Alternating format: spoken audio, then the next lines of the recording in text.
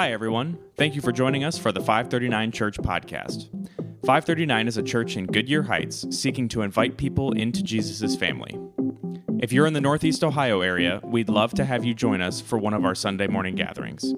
For more information about us, including our service times, address, and live stream information, please go to 539.church or look us up on Facebook or Instagram.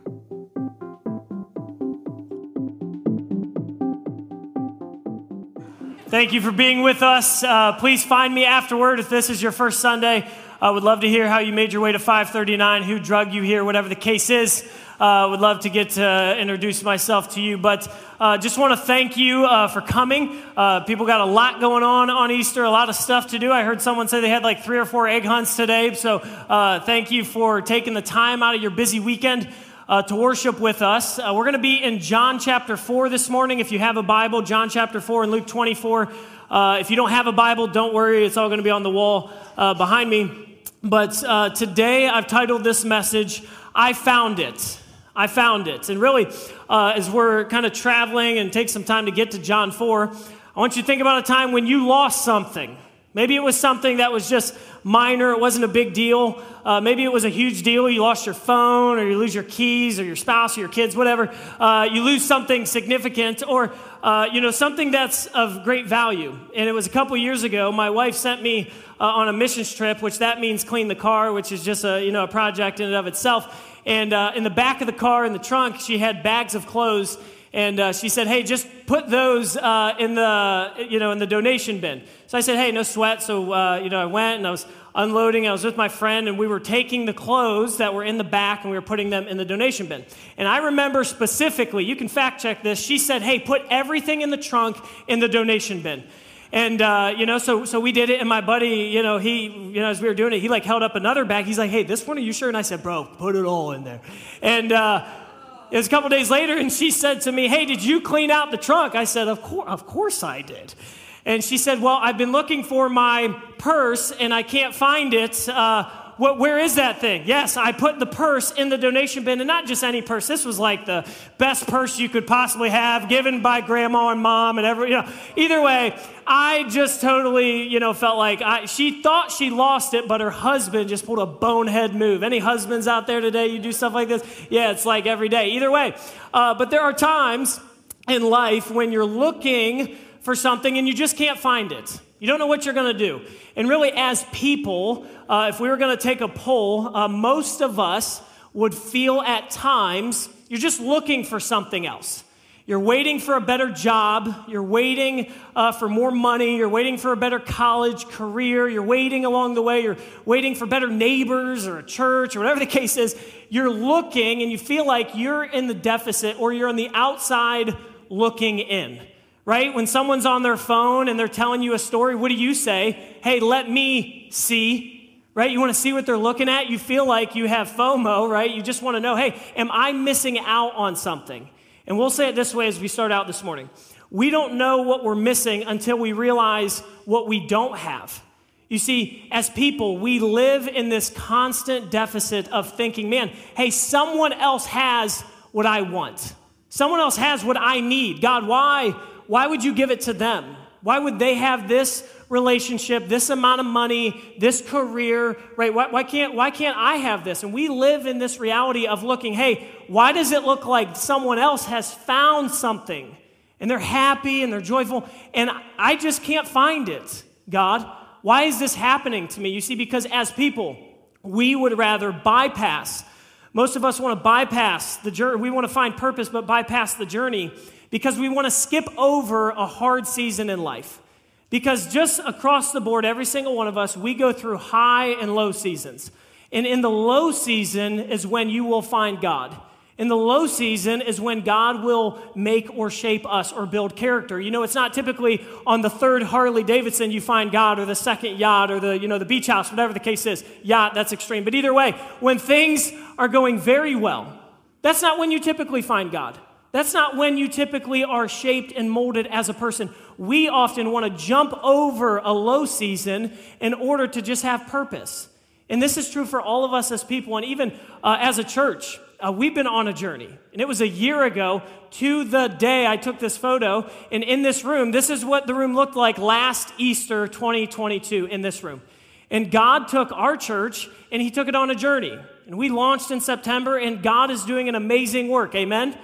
It's what he's doing. It went from that to what we see today. You see, God takes all of us in a journey and to bring a purpose, and that's what he's doing in your life and in my life, and we're going to see in this passage today. It says in Proverbs 29:18, it says this: if people can't see what God is doing, they stumble all over themselves. But when they attend to what he reveals, they are most blessed. Don't you wonder what God is doing? What's he up to? What's he doing like right now? Is he alive? Amen? Yeah, is he involved or is he absent? Is he inactive? Does he just kind of set your life up and he says, hey, good luck and figure it out? People who can't see what God is doing, they'll stumble all over themselves. They'll find themselves in the valley yet again, missing what God is trying to do. So this morning, we're going to spend some time looking at John chapter 4 and looking at a story of a woman like you and I who found herself meeting God when she least expected it. It says in John 4, verses 4 to 8, he, being Jesus, had to pass through Samaria. So he came to a town of Samaria called Sychar, near the field that Jacob had given to his son Joseph. Jacob's well was there. So Jesus, wearied as he was from his journey, was sitting beside the well. It was about the 6th hour, and a woman from Samaria came to draw water. And Jesus said to her, give me a drink. He gives her this invitation, give me a drink. And it says in the passage that they had to pass through Samaria. You see, typically for Jews in this day, they would go around Samaria because it was people that they did not want to be with, right? They didn't want to associate with them. They didn't want to be involved with them. They were different color, different background. They wanted to avoid these type of people. And Jesus, he did not come to avoid and run. He came to seek and save. So Jesus says, hey, I'm going to go through Samaria. We're going to go through the places you and I would rather avoid. The difficult places, the low places, the hard seasons, the valleys. Hey, we have to go through Samaria. We can't go around. And then it says he runs into this woman at the 6th hour, which is significant for this reason. It was about 6 p.m. at night. In this day and age, they would come to the well, not at night, not in the afternoon. They would come in the morning before it would be hot outside. So they would beat the weather. She is coming and she is hiding from all the stuff in her life. Jesus approaches her and says, hey, give me a drink. And we'll say it this way from the passage, that Jesus is at the place we least expect. There's oftentimes a place you expect to meet God. Maybe it's at church. Maybe when it's talking to grandma, maybe when someone dragged you here, whatever the case is, you might expect to meet God. But when you are in the place and the season in life when you least expect it, that is where God shows up. She is hiding. We'll talk about this in a minute. She's hiding, and she finds Jesus, and he gives her the invitation, hey, would you give me a drink? And we'll also say it this way, that Jesus meets us where we are and loves us as we are. You and I believe this lie. It just happens all the time, that you have to clean yourself up and then you can come. You got to make sure everything's on money. You got to make sure you've stopped doing that, stop saying this, quit drinking this, quit hanging out with these. You got to clean yourself up, and then you better be looking good on Easter, right? You better be smelling good. You better be looking good. You come in, and now God is pleased to have us. He doesn't take us at our best. He takes us at our what? Worst. That's how he takes us. So God, he meets us where we are. And it says in the passage, Jesus, it says what? He's wearied. He is tired. On Easter Sunday, we reflect and remember that Jesus is God in the flesh. Make no mistake. But the humanity of Jesus, he is tired. And what's he do? He sits down at the well and he asks this woman for a drink of water. Some of you need to be reminded today, hey, you're just tired. You're just exhausted. You feel like life is just this hamster wheel. You're running. You feel like you can't find life. You feel like joy is just for those crazy church people who raise hand when they sing songs. Why is that so weird? I don't know why they do that. Either way, you're like, what am I supposed to do? I feel like I'm on this wheel. I'm kind of just tired of even trying. I don't know how this works, God. You just feel exhausted. And Jesus, he meets you right where you are. He doesn't expect you to clean it up, to stop doing all that. He wants to meet you right in the middle of your mess. And it goes on in the passage in verse 9. The Samaritan woman said to him, "How is it that you, a Jew, ask for a drink from me, a woman of Samaria? For Jews have no dealings with Samaritans." And Jesus answered her, "If you knew the gift of God and who it is that is saying to you, 'Give me a drink,' you would have asked him, and he would have given you living water." And the woman said to him, "Sir, you have nothing to draw water with, and the well is deep. Where do you get that living water? Are you greater than our father Jacob? He gave us a well and drank from it himself, as did his sons and his livestock." So this is quick and this is important. This well is very significant. It was built in Genesis 33 when God laid it on Jacob's heart. This well is a place where they would go to remember that God would provide, that he had brought them actual water, a physical need that they needed met. Now, Jesus is at this well, and what is she doing? He says, "Hey, give me a drink." And she says, "Are you greater than our father Jacob? Hey, where's your bucket? Hey, how's this going to work?" Because this is often what a lot of us do. When what we've been looking for our entire life is offered, we go right to details and deflect. Hey, this isn't going to work. I don't know who you are, but guess what? You don't have a bucket. Are you greater than our father Jacob? She's meeting God when she least expected. Poor girl just showed up to get a drink. Someone get her a bottle of water, right? She is showing up and she's having this conversation. And in the midst of this, she is going to details. Hey, guess what? My past is too wild. I'll talk in a second. I've done too many crazy stuff. Not like my past, but like what I'm doing right now. And then she goes to details. Hey, how's this going to work? What are you going to do? Hey, are you greater than Jacob? Where's your bucket? Because it says in Jeremiah 2 in the Old Testament, the people of God were replacing God for a well or a cistern. And he says this, "You have built buckets that can no longer hold water."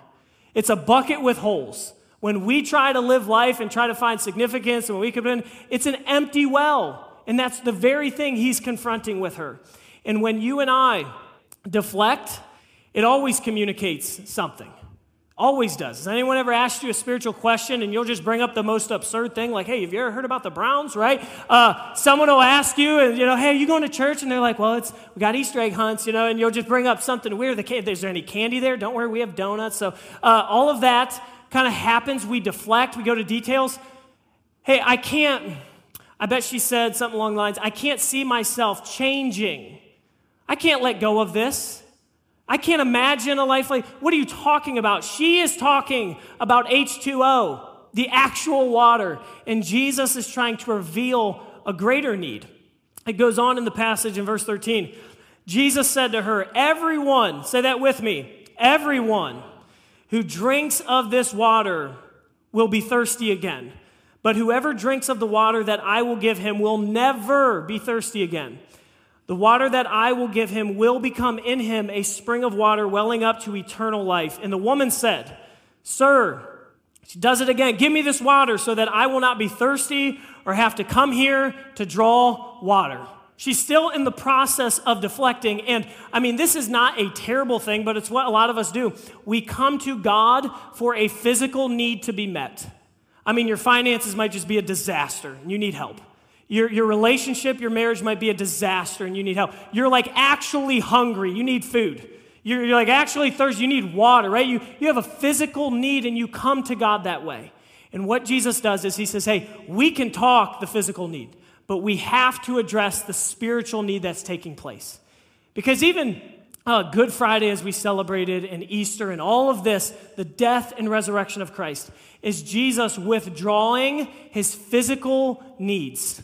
He's being beat and crucified. He's withholding not just to meet a physical need for you and I, not just to bring water and good things in our life, but to bring us eternal life. Amen. And every single one of us in the room, we're on a journey. Depending on how you got drug in here, right? Someone made you come. Someone forced you to come. You didn't really want to come. They tricked you, lied to you, and they're like, hey, let's get breakfast, right? And you saw the donut truck, and now you're here. You're like, it's a lot. Either way, you come in, you're on a journey with God. You might feel far from him. You might feel like he's close. You might feel like you've tried this whole thing before. But here's what's happening to the woman at the well. She is finding healing from the person she needs most while hiding from the people who have hurt her the most. She's coming at night because the people in her land and her town, they have hurt her, right? She's coming because something's going on in her life. And also this is taking place, it's true. A lot of you've ran from God. It's not because people far from God. It's the actual church people that hurt you.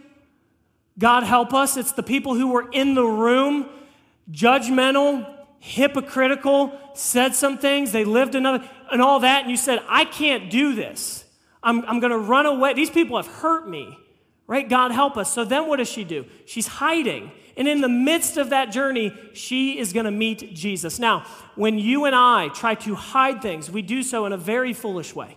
Very foolish way. It was about 10 years ago with my brother. We were on really a career that was just like tearing stuff up and making bad decisions as teenagers. And either way, we were at my grandma's house. She bought this cabin, and the whole family was there.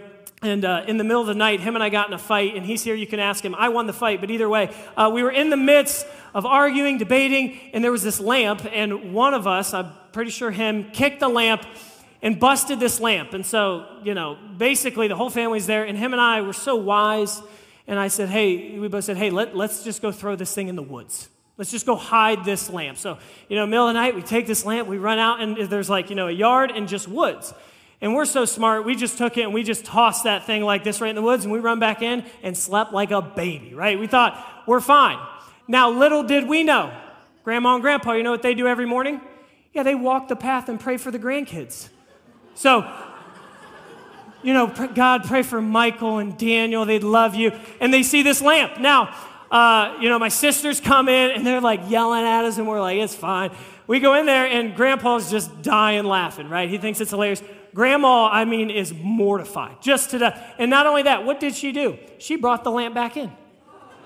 On the table, kitchen table, every piece. And she's like, why would you hide your sin from us? And I was like, Grandma, come on. Either way, when we hide sin, when we hide what we've done wrong, oftentimes it's like that. We just do it in a foolish way. We think we're smart about it. We think we're wise. We think no one's going to find out. But in the midst of trying to hide, that's when God wants to speak to us the most. And we'll look at it now in verse 16. Jesus said to her, go, call your husband and come here. It's kind of weird. They're talking about water, talking about the well, talking about buckets, talking about all this stuff, H2O, right? And then he said, hey, go call your husband. And it's like, whoa, right? Call your husband and come here. The woman said, I have no husband. And Jesus said to her, you are right in saying I have no husband. For you have had 5 husbands, and the one you have now is not your husband. What you have said is true. And the woman said, sir, I perceive that you are a prophet. So she's had divorce. She's had affairs. The very last thing you want brought up in church or on Easter Sunday, right? Just brings all that up. He said, hey, go call your husband. And you can imagine the way she's like, oh no, he knows. He knows. And why is this significant and important? Because Jesus will expose our past and present situations to show his love. You see, Jesus goes to the deep, dark places to show how deep and significant and personal his love is for you and myself. The very thing we want to hide from God. It says our thoughts and intentions are exposed, meaning this, hey, he wants to go there. You want to know why? Because he loves you too much. The very thing I want to keep hidden, the very thing I don't want anyone to see, that's the thing he says, hey, we need to talk about that. You want to know why? It's the thing she's hiding from. The town people know she can't get water in the morning. She's got to come at night. She's on her 6th. You want to know what the problem is? She's had 5. She's on number 6. And someone tell me she needs number 7, and his name is what? Jesus. That no man can heal. So when we are running from God, feel so far and hurting, guess what happens? Jesus pursues you. He pursues us. He loves us. Right in the middle when you just feel like, I said, poor girl, she just came to get a drink of water. Just showed up to church for a donut, right? How'd this happen, right? She's like, oh my gosh. So it's personal and it's important. It's what he's after. Verse 23. says this, the hour is coming, Jesus says back to her, and is now here. It's now here. It's today. When the true worshipers will worship the Father in spirit and truth. For the Father is seeking such people to worship him. God is spirit, and those who worship him must worship in spirit and in truth. And the woman said, I know that Messiah is coming who is called the Christ. And when he comes, he'll tell us all things. She's still missing it. She's still going back and forth. You ever felt like, and some of us are here, God couldn't light up the sky any other way. Just write it in the sky. People have prayed for you. You see his love, and you're kind of like, I don't know, right? Same thing. Jesus said to her, I who speak to you am he. A few important things. The hour has come, meaning it's now time. The Father is seeking, meaning this, God is seeking and pursuing you. In Acts 17, he confirms this. God is looking for people to come to him. He's pursuing us. And then it says in spirit and in truth, meaning this, we come on his terms. It's not multiple ways up the mountain. It's not multiple paths. He's the way, the truth, and the life, right? He's the only pathway. He's saying, hey, in spirit and truth, I am the one and I am here. It's on his terms. Verse 28 says this, so the woman left her water jar and went into the town and said to the people, she came with an agenda. What's the agenda? Have this water jar, fill it. I have needs that need met. I'm here. I'm just thirsty. Dang it. I just came to get this full. And she leaves her water jar and goes back into town, because when you come with an agenda and you meet God, you leave with a different one. Right? She says, hey, I've met Jesus. I'm just going to leave this thing. I don't even know why I can. Just runs back in town. What does she say? Come and see a man who told me all that I ever did. Can this be the Christ? You see, here's what's happening. And it goes on to say in verse 39, she says, come and see a man who told me all that I ever did. And she runs back into town. You imagine the townsfolk, and they're like, we know. We know. We know who you are. We know what's going on. And doesn't sin and whatever our lives, whatever they look like, it just brings this immense amount of shame. You just feel guilty. You feel like you want to hide and run. You feel like you want to get away. And in those moments, God is trying to meet us. Because when you meet the Savior, it erases all that shame. Or we'll say it this way, our sin brings shame until we find the Savior. Come and see a man who told me all that I ever did. Townspeople are like, what's wrong with her? That's all church people are. We're just broken, messed up people who have no idea really what's going on. We've just found life. We found a risen Savior. We found living water. Would you come and see? Right? That's all that's taking place. And it says in John 4:42, we know this man really is the Savior of the world. Everything that's happening, the woman's testimony, the water at the well, he's providing, and she's saying, hey, I found it. My sin has brought me to this point, and I need a Savior. And then in Luke 24, verses 1-6, it says this, on the first day of the week, very early in the morning, the women took the spices and had prepared and went to the tomb, and they found the stone rolled away from the tomb. But when they entered, they did not find the body of the Lord Jesus. And while they were wondering about this, suddenly 2 men in clothes that gleamed like lightning stood beside them in their fright, and the women bowed their heads or their faces down to the ground. But the men said, why do you look for the living among the dead? He is not here. He is risen. Amen. So they come to the tomb to see Jesus, to prepare his body, to put spices, all of that. And guess what they find? An empty one. And they find a risen Savior. When you come to Jesus, there's tons of benefits that happen. You get forgiveness. Just wrap your mind around that. All past, present, future sin, a new creation in Christ. The old is gone, new has come. You get a future in heaven. You get a family, and you get freedom. Freedom looks like, hey, come and see a man who told me all that I ever did. I have no shame in this. You want to know why? Because he's that good. I have no shame in this. So here's how we'll wrap up this morning. The risen Jesus is waiting at your well. He wants to talk. Not because he's ready to bring everything up just for judgment. He's going to bring it all up and says this, hey, I love you so much. I'm going to listen. I'm going to expose all this and let you know this is how deep my love runs for you. It's personal. You feel like you're on the outside looking in. You're saying, I've never found that. I've never seen that. And Jesus steps in and he says, hey, I'm waiting at your well. I have found it. I have. When I was 18 years old, I had reached rock bottom.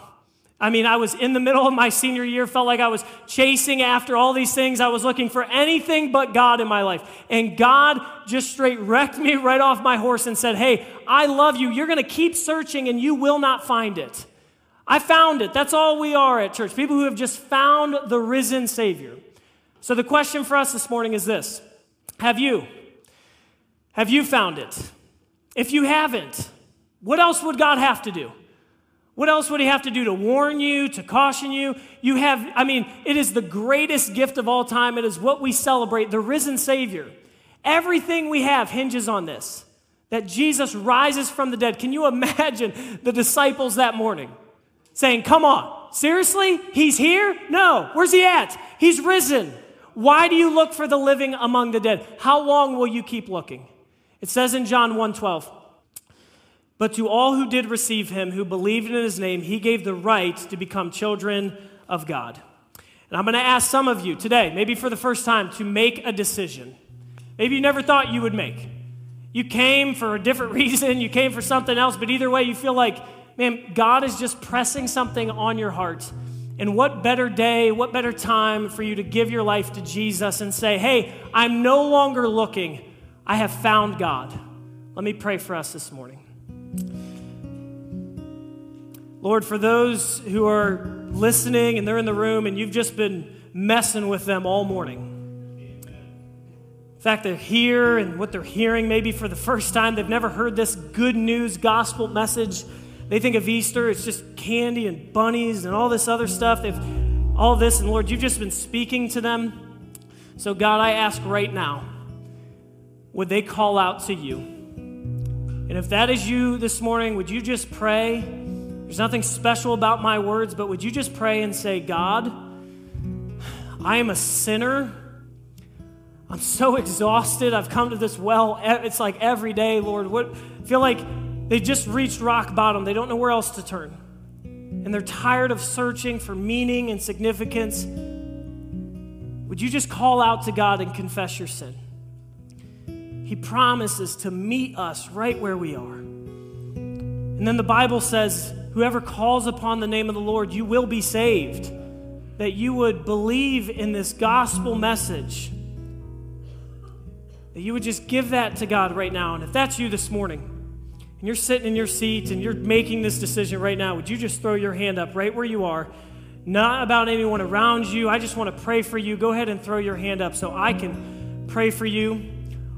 Awesome. Anyone else?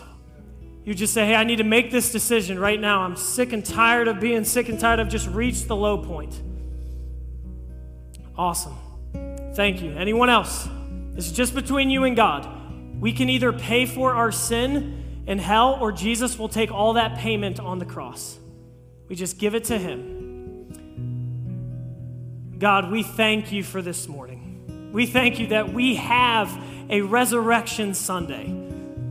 That you are the risen Jesus. He's not here. He's arose from the dead. And God, we thank you for new life. That there's more joy in heaven over one person who doesn't need repentance than over 99 people who just say, hey, I'm doing good. So God, there is much joy in heaven. We pray this in Jesus' name, and all God's people said. Would you guys stand as we sing a few more songs together?